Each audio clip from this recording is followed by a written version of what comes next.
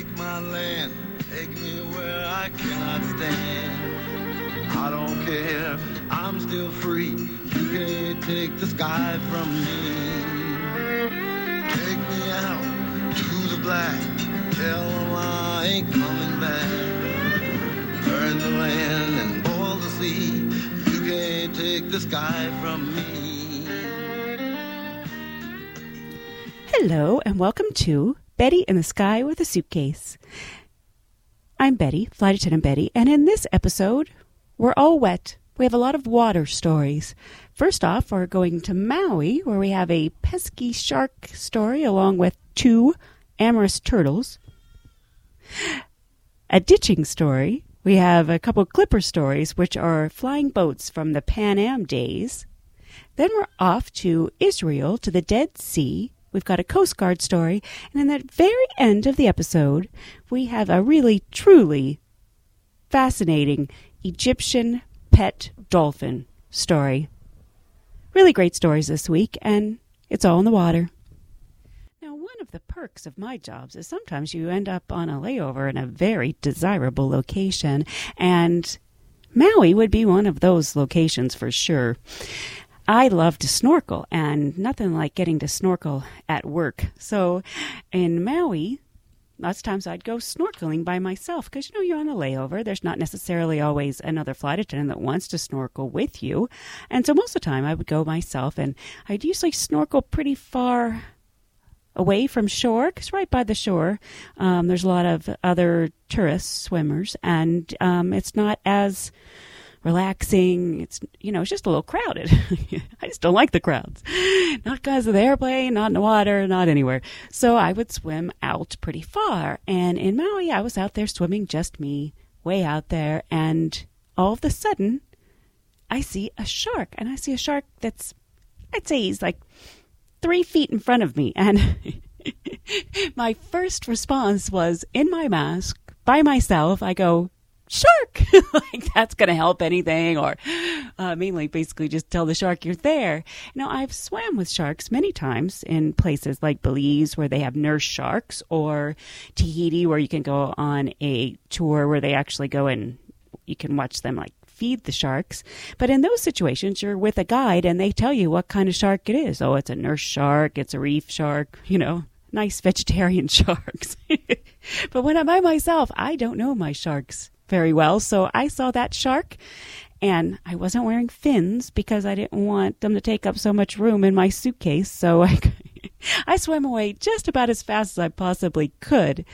And everything was fine, of course, just a little scared. Got my adrenaline going. But there's another time I was snorkeling, again, by myself in Maui, and I got scared by something that normally I wouldn't think would ever scare me, and that was a turtle, a very angry turtle. I was snorkeling and I was looking down like I normally would. I wasn't looking at the surface, so I didn't notice that I was swimming right up to a pair of mating sea turtles.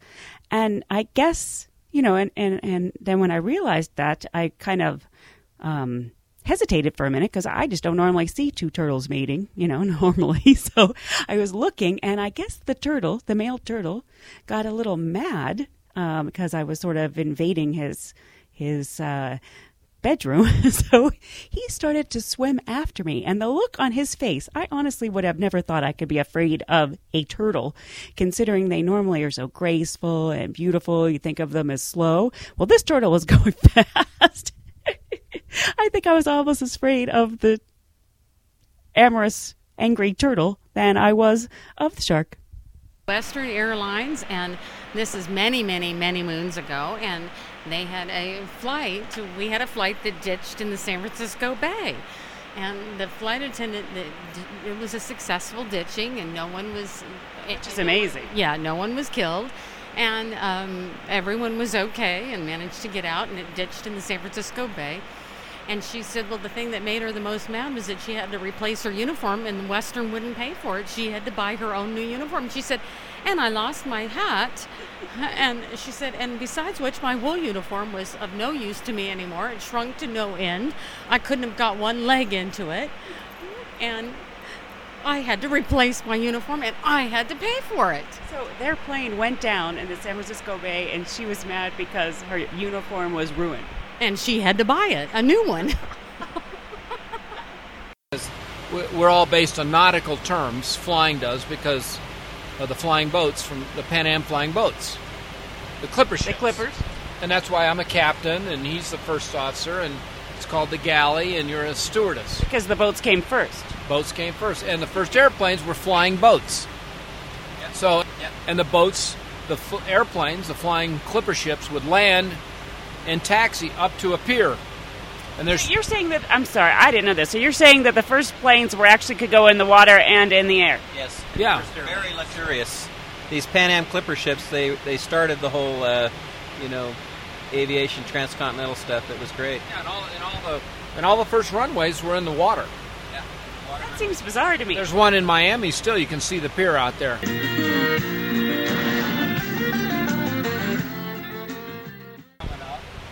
Orion off there to the right. Just on the horizon. Those are my stars. I don't know. You guys need to get your own. But those are mine, yours. Orion's belt.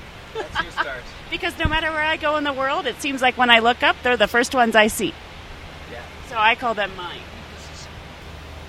So you were saying... The stars are completely different, of course, in the southern hemisphere, and that's the only place you can see the Southern Cross.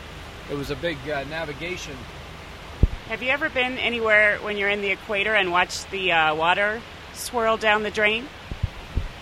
No. Do you know what I'm talking about? Opposite direction. Well, but if you're at the equator, like in Kenya, if you're actually on the line, you can go, they'll have a demonstration set up where you go 10 feet one way and they have a pitcher of water and they have a bowl with a hole in it. And then they ask you to put like a piece of grass in it and you watch it go clockwise as it goes drains. And then you go 10 feet the other way on the other side of the equator and you put that grass in it and it goes counterclockwise. And if you stand on the equator, it doesn't go either way. It just goes straight down. No. It does. I was there. I saw it. Coriolis effect, isn't it? Wow. Huh? Well, they call it the Coriolis effect. It's the way I thought it was fascinating. I think they had this demonstration set up mainly for the kids, but I was like, oh, look at that. Since I found serenity, you can't take the sky from me.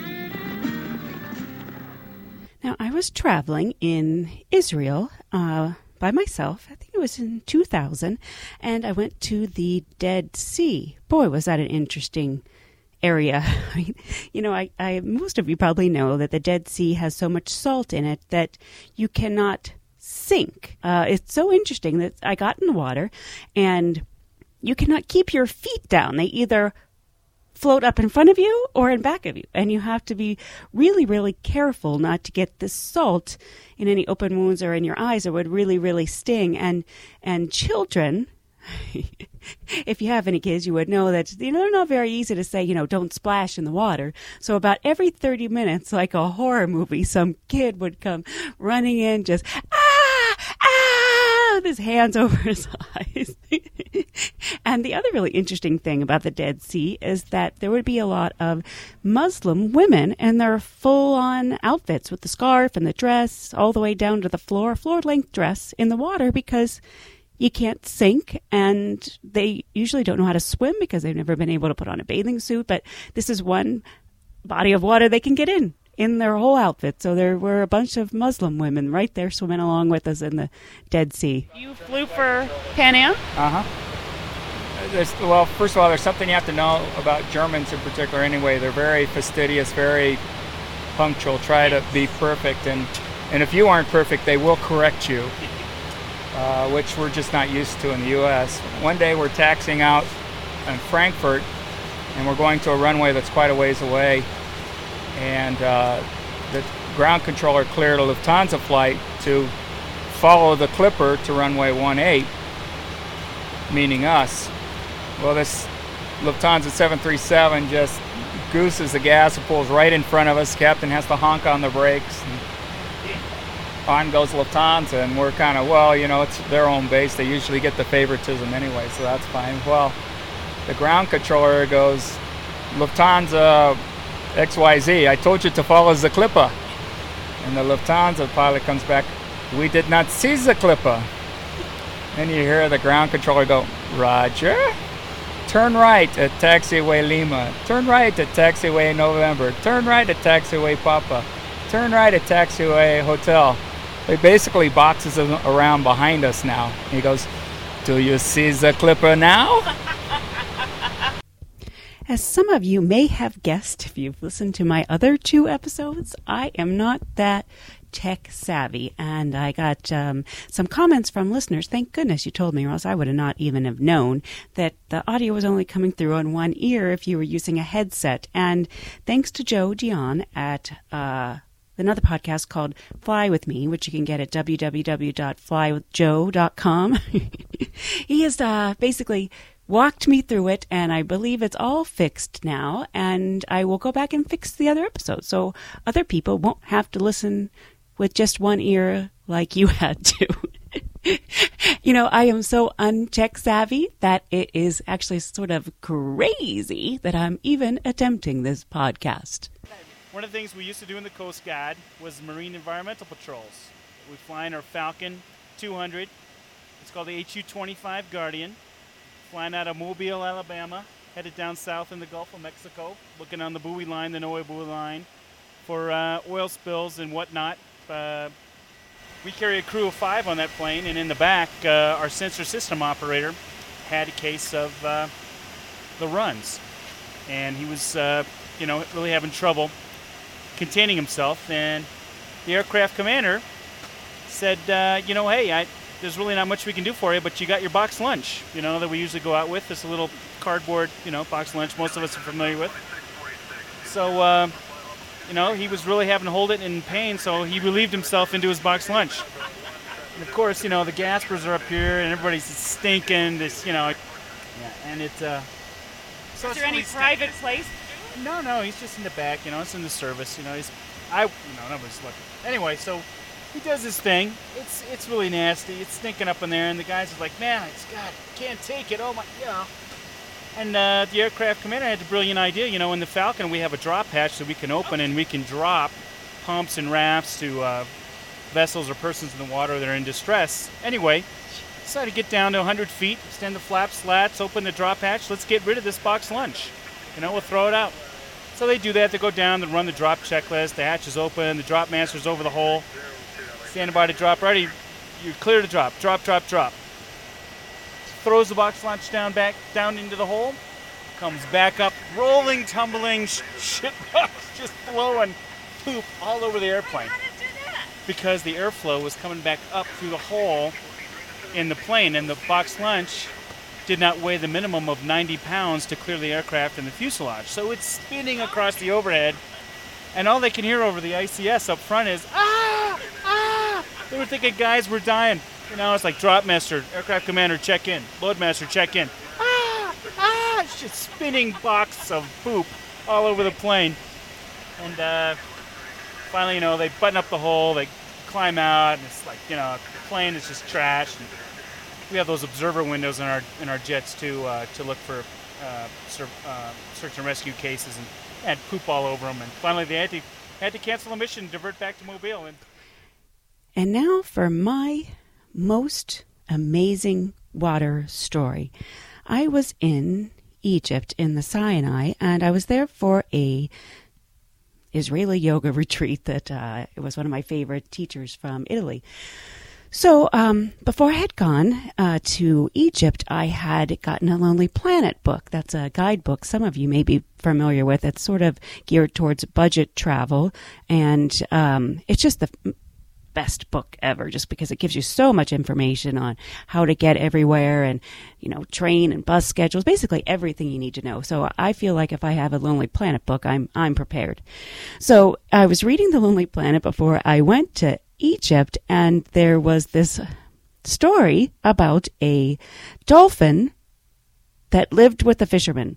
And it just sounded like a myth to me. It didn't sound like it could possibly be a true story. It said that the dolphin was a trained dolphin. It had been trained to be enclosed, basically, to swim with tourists for, they charge $200 in a lot in Israel, and you get to swim with the dolphin. But, they're enclosed. They're basically, I don't know.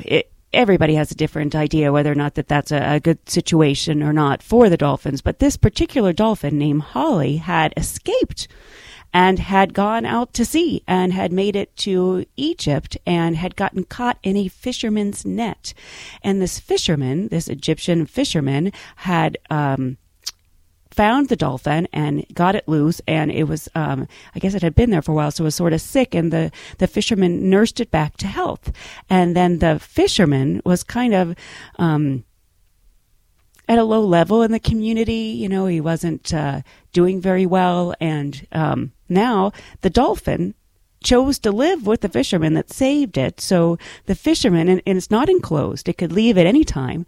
And now the fisherman has a source of income because he charges the tourists a little bit of money to swim with the dolphin. It's like pet dolphin. And so in the story, in The Lonely Planet, it was basically like the fisherman saved the dolphin, and the dolphin saved the fisherman. And it just sounded to me just like a myth. It didn't sound like that could possibly be an actual, real, true story. So when I got to Egypt, everybody I ran into, I kept saying, do you know anything about this dolphin? The dolphin's name is Holly and lives with the fisherman. And nobody seemed to know anything until I finally found one taxi driver who said, yes, I know about the dolphin, and I could take you there. So myself and a few other girls from the yoga retreat got in the taxi and went off, and we got to this part of the beach, and he said, this is where the dolphin is. And we saw there were about 25 tourists out there swimming. They were kind of yelling and seemed like chasing after something, which I assume was the dolphin. And we got on our flippers and our mask and fins, and we got out there, and I just wasn't too sure if it was the best situation. It seemed like the tourists were a little pushy. I thought, I don't know, it seemed like if they saw the dolphin, they were yelling and swim after it. And I thought, I don't know if this is good for the dolphin. I was sort of getting a feeling like, I don't know if this is the best situation. And just at that point, this little brown boy, maybe 10 years old, comes up to me and taps me on the shoulder and motions for me to swim after him away from all the tourists. So I did, and he swam down, he dove down, and he got two rocks, and he hit them together. And just then, the dolphin comes swimming up. It's his signal to the dolphin, because it turns out it was the son of the fisherman. So basically, it was this little boy's pet dolphin.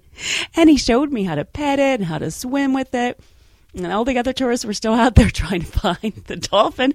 It was just the most amazing situation. It was just one of those sort of, I can't believe this is happening. And I went and got the other girls that I'd come with from the yoga retreat, and we all got to swim with the dolphin. And it was just one of those situations that at one point I just stuck my head out of the water into one of the other girls, and I said, isn't life just amazing? It was just unbelievable. Well, that's about it for this week's episode of Betty in the Sky with a Suitcase. Hope you'll join me another time as we travel the world together. My land, take me where I cannot stand. I don't care, I'm still free. You can't take the sky from me. Take me out to the black, tell them I ain't coming back. Burn the land and boil the sea. You can't take the sky from me.